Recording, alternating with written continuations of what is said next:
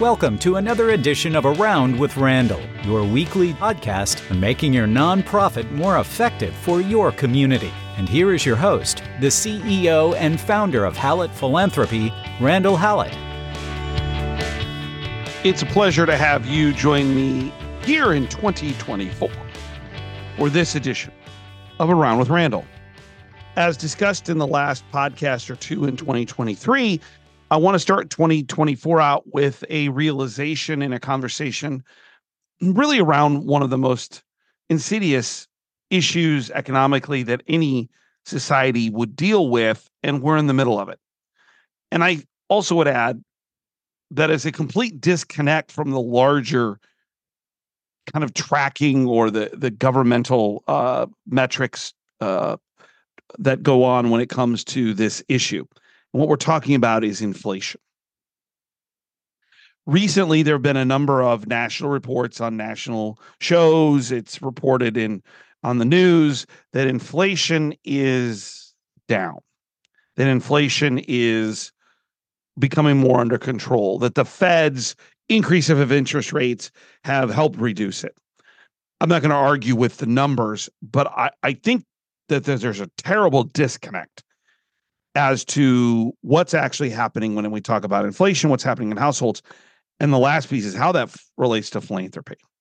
So let me give you some of the evidence I see that I think that we have a disconnect, that inflation isn't as under control as everybody, at least the government and the Fed, tells us. So recently, Giving Tuesday occurred. This was the smallest increase in a number of years, only 0.6%. And according to the experts who watch Giving Tuesday fairly closely, they knew early on in the day that there were going to be challenges because the speed and the number of donations coming in earlier in the day, which is when they see the greatest push, weren't there. Reuters is doing an immense amount, as well as others, of tracking of what households are telling us.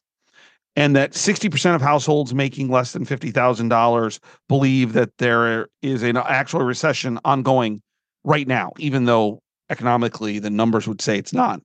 That 61% of households making more than $100,000 believe they're in a recession. That 66% of the households with kids living in the house believe that there's actually a recession, that their money isn't going this far. Bankrate has reported recently that 64% of adults have said they have made true changes to their spending habits. I found an interesting article about Walmart, and then they asked Amazon as well.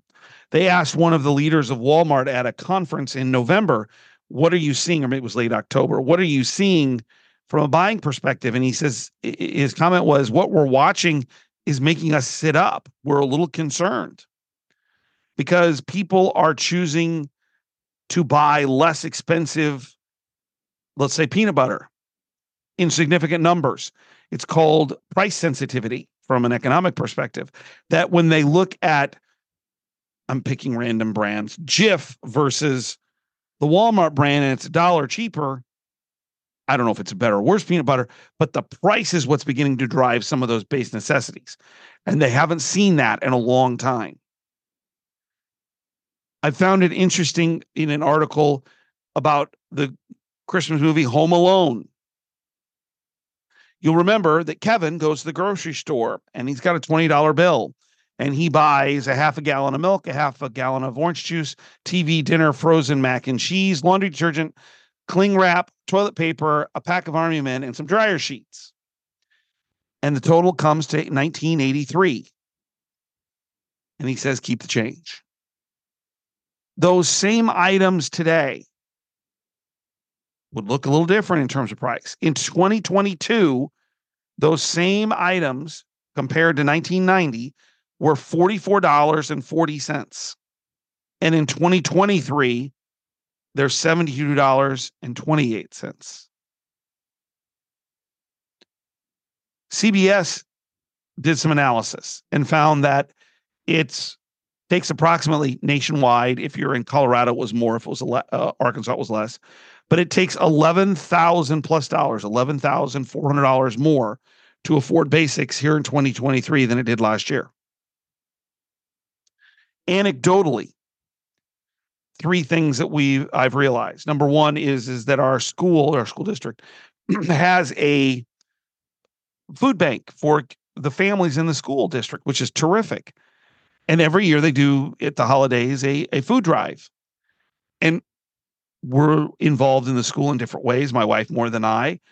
And we began to realize very quickly the number of canned foods that have come in from that food drive is dramatically different than it was a year or two ago. Then we always want to make sure we recognize the amazing teachers and support staff who teach our children every day. My wife handles kind of the holiday present, Venmo from parents.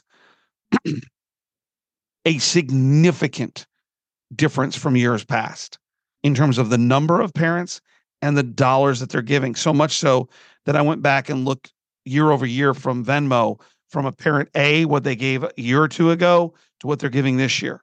Half or more less. I've got 3 clients that I've had conversations with in the last 3 weeks, 4 weeks, where they watch their year-end giving numbers, calendar year-end, just diminish, and they're trying to figure out why. I've always believed, and I think other economists would say it much more eloquently than I, that inflation is one of the great hindrances of society. I'm not saying that's worse than depressions or other economic climates. But when inflation runs rampant, it does 2 things. Number one is it harms those at the lower end of the economic spectrum unbelievably more so than those in the middle and the high end. And number 2, it erodes instantaneously purchasing power in ways that we don't understand until we get into them. Small example. We're going to pivot all this to philanthropy in a second. Is it if you spent to make it even $1 for a loaf of bread in 2019, and then we had inflation at 10%, that then the loaf of bread becomes $1.10 the next year, and then the next year, 2021, another 10%, $1.21, and then another 10% in 2022. All of a sudden, that bread's up to $1.33. The global government numbers saying inflation is coming down, I would not argue. The problem is the loaf of bread's price didn't go down. It keeps going up. It's just going up at a lower amount. So if inflation only went up 5% in 2023, that loaf of bread is now $1.39. Yes, the increase has gone down, but the loaf of bread is still more expensive. So as an example, in a 4-year span, the loaf of bread has gone from $1 to $1.39. Now add coffee, ham, laundry detergent, and you begin to see that the total cost of inflation over a 4-year span, what the customer is realizing is a 40% increase in that expenditure, even though the government's telling us that inflation is going down. It's not going down. The increase is going down.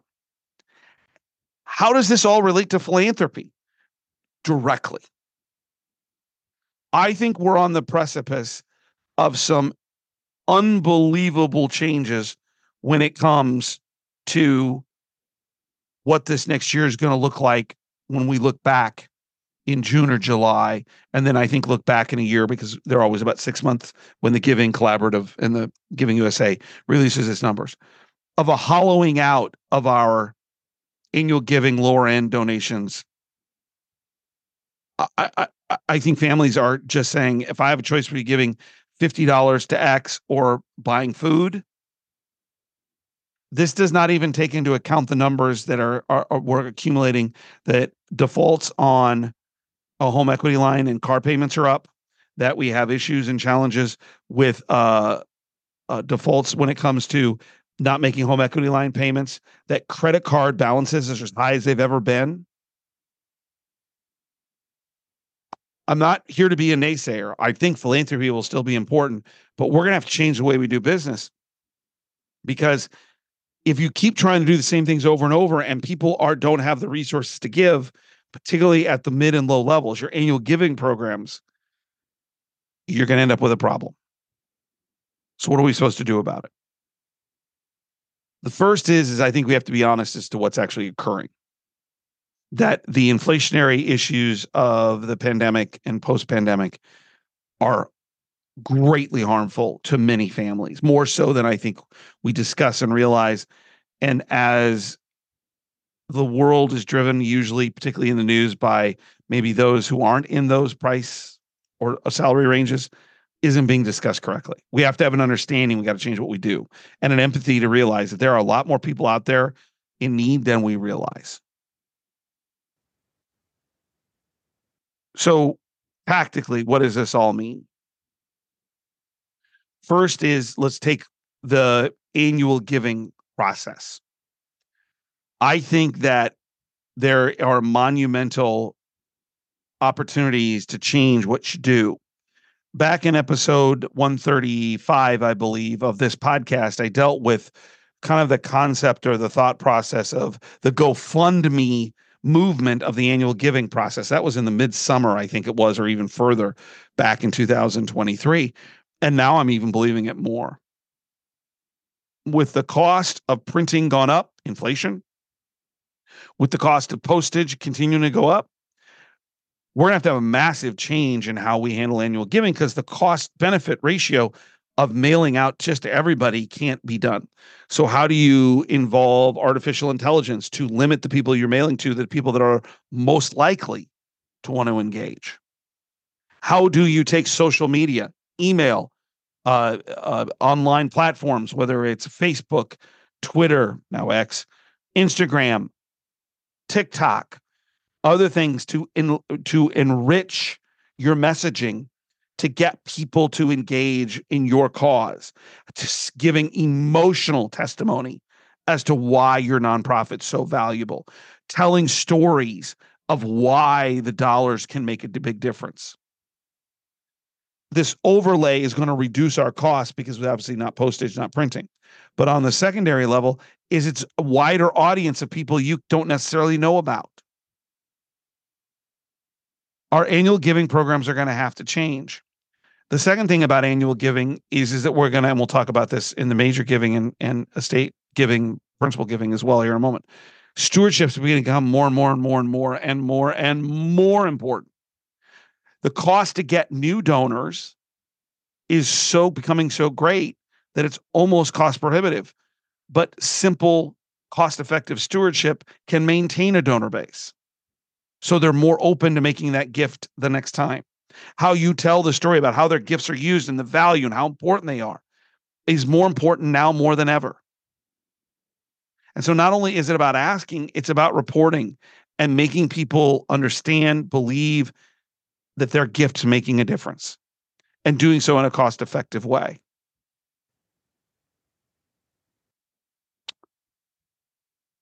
The other things you can think about in the annual giving process, and we'll jump kind of in the major gift, is you need to ensure that you are capturing your libunts and sibunts.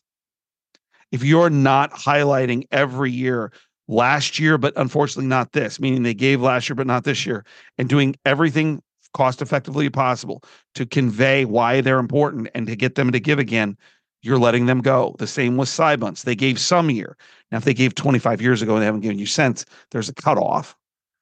But you're going to have to concentrate on those that have already given and create those reoccurring gifts, constant, so they know how important that gift is.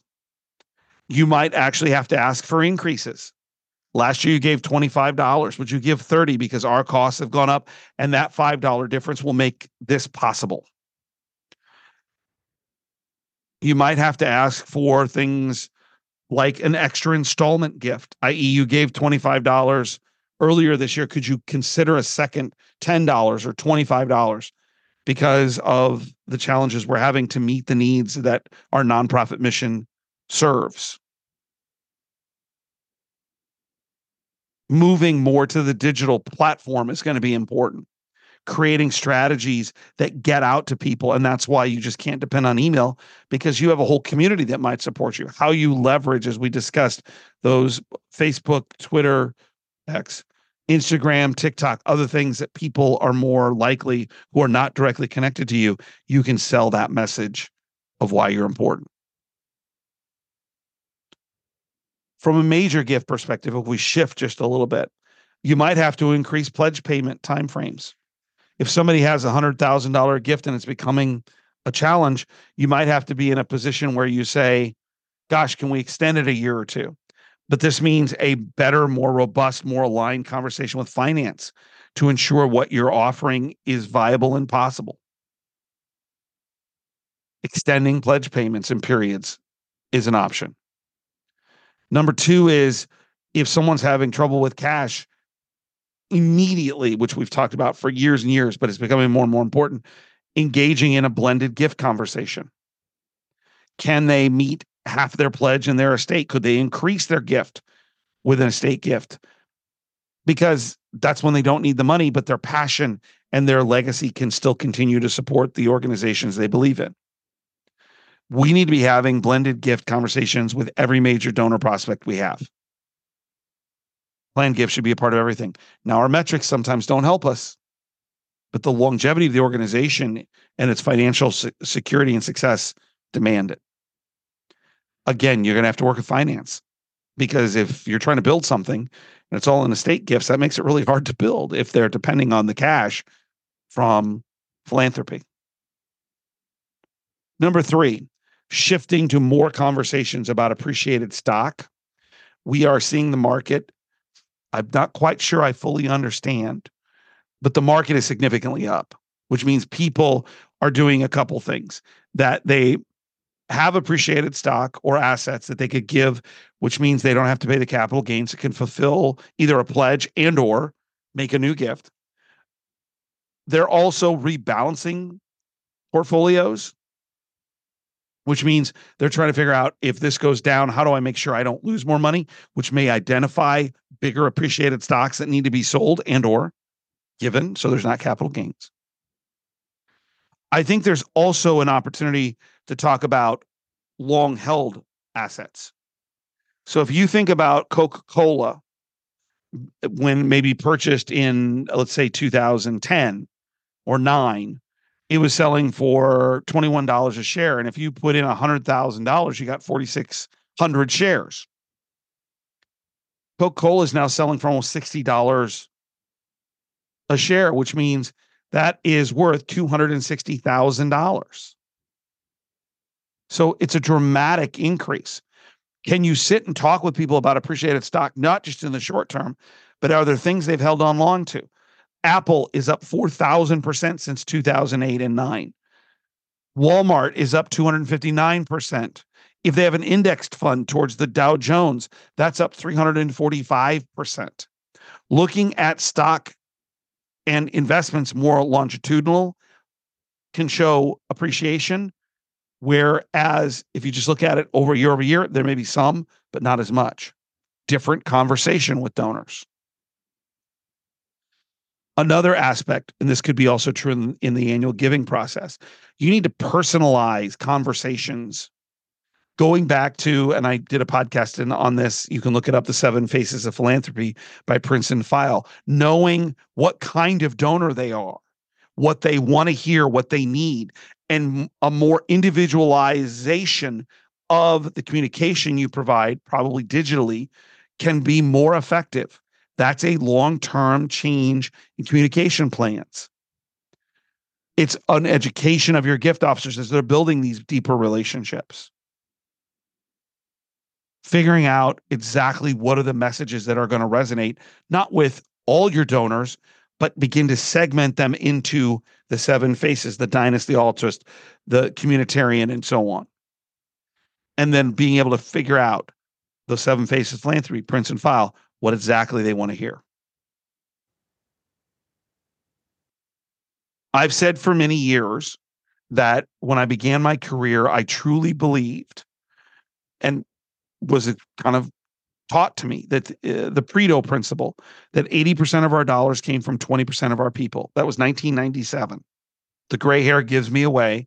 It's not 1997. For the last 5 to 7 years, I've been preaching that we're in a 95-5 world. The Pareto's dead. And he actually is, because he was an Italian economist and business owner who passed away in the early part of the 1900s. But the concept's dead in philanthropy. My fear is that we're moving to a 97-3 world, that 97% of our gifts come from 3% of our donors. The real question is going to become pipeline. How do we identify the next 3% person when they're 28 years old today and not used to making gifts, that we bring them into the fold so they can make gifts that are reasonable to build their connection with us? Are we undercutting, because of inflation, all the future just to concentrate on the now? Inflation is a killer for societies. This is why the Fed is pushing so hard to bring it down. I just don't think that those in power, those with resources, those that are supposed to be representing us, have a full understanding of what's happening on the street. And based on the evidence I mentioned, whether it's some of the initial data or just the anecdotal, we are in a point where we got to pivot. Nathan Chappelle and Brian Crimmins wrote The Generosity Crisis. 47% of our households now make a gift or so to anything philanthropic, any charity. My fear is it's going to go down. And unless we come up with new ways of building out communication, relationships, and understanding those who do give to us, keeping them, giving them a clear value of why they're so critical to us, what we're going to end up with is a hollowing out of the thing we need the most: the relationships and the people and their trust. And so now is the time to get ahead of it. Inflation has pushed us to this point. Now it's our job to pivot. I'm not meaning to be negative. I do believe in the future of this. But old thought will not get us to where we need to go tomorrow. Don't forget to check out the blogs, other things discussed there, 90-second reads at hallophilanthropy.com. And if you're interested in communicating with me, it's podcast at hallophilanthropy.com. You're doing something important. It's challenging. There's a lot of moving pieces in philanthropy. I keep talking about this over the last 18 months. I truly believe it more now than I used to. But what you're doing is critically important. Don't forget, some people make things happen. Some people watch things happen. Then there are those who wondered what happened. At the end of the day, philanthropy is about people making things happen, you and philanthropists, for the people and the things in our community that are wondering what happened. And that has value. It's incredibly important. Be somebody who makes things happen and begin a pivot. Hard conversation about how we change what we do to get to where we want to go. And that, ladies and gentlemen, my friends, is a worthwhile conversation. I'll look forward to seeing you right back here next time on the next edition of Around with Randall. And don't forget, make it a great day.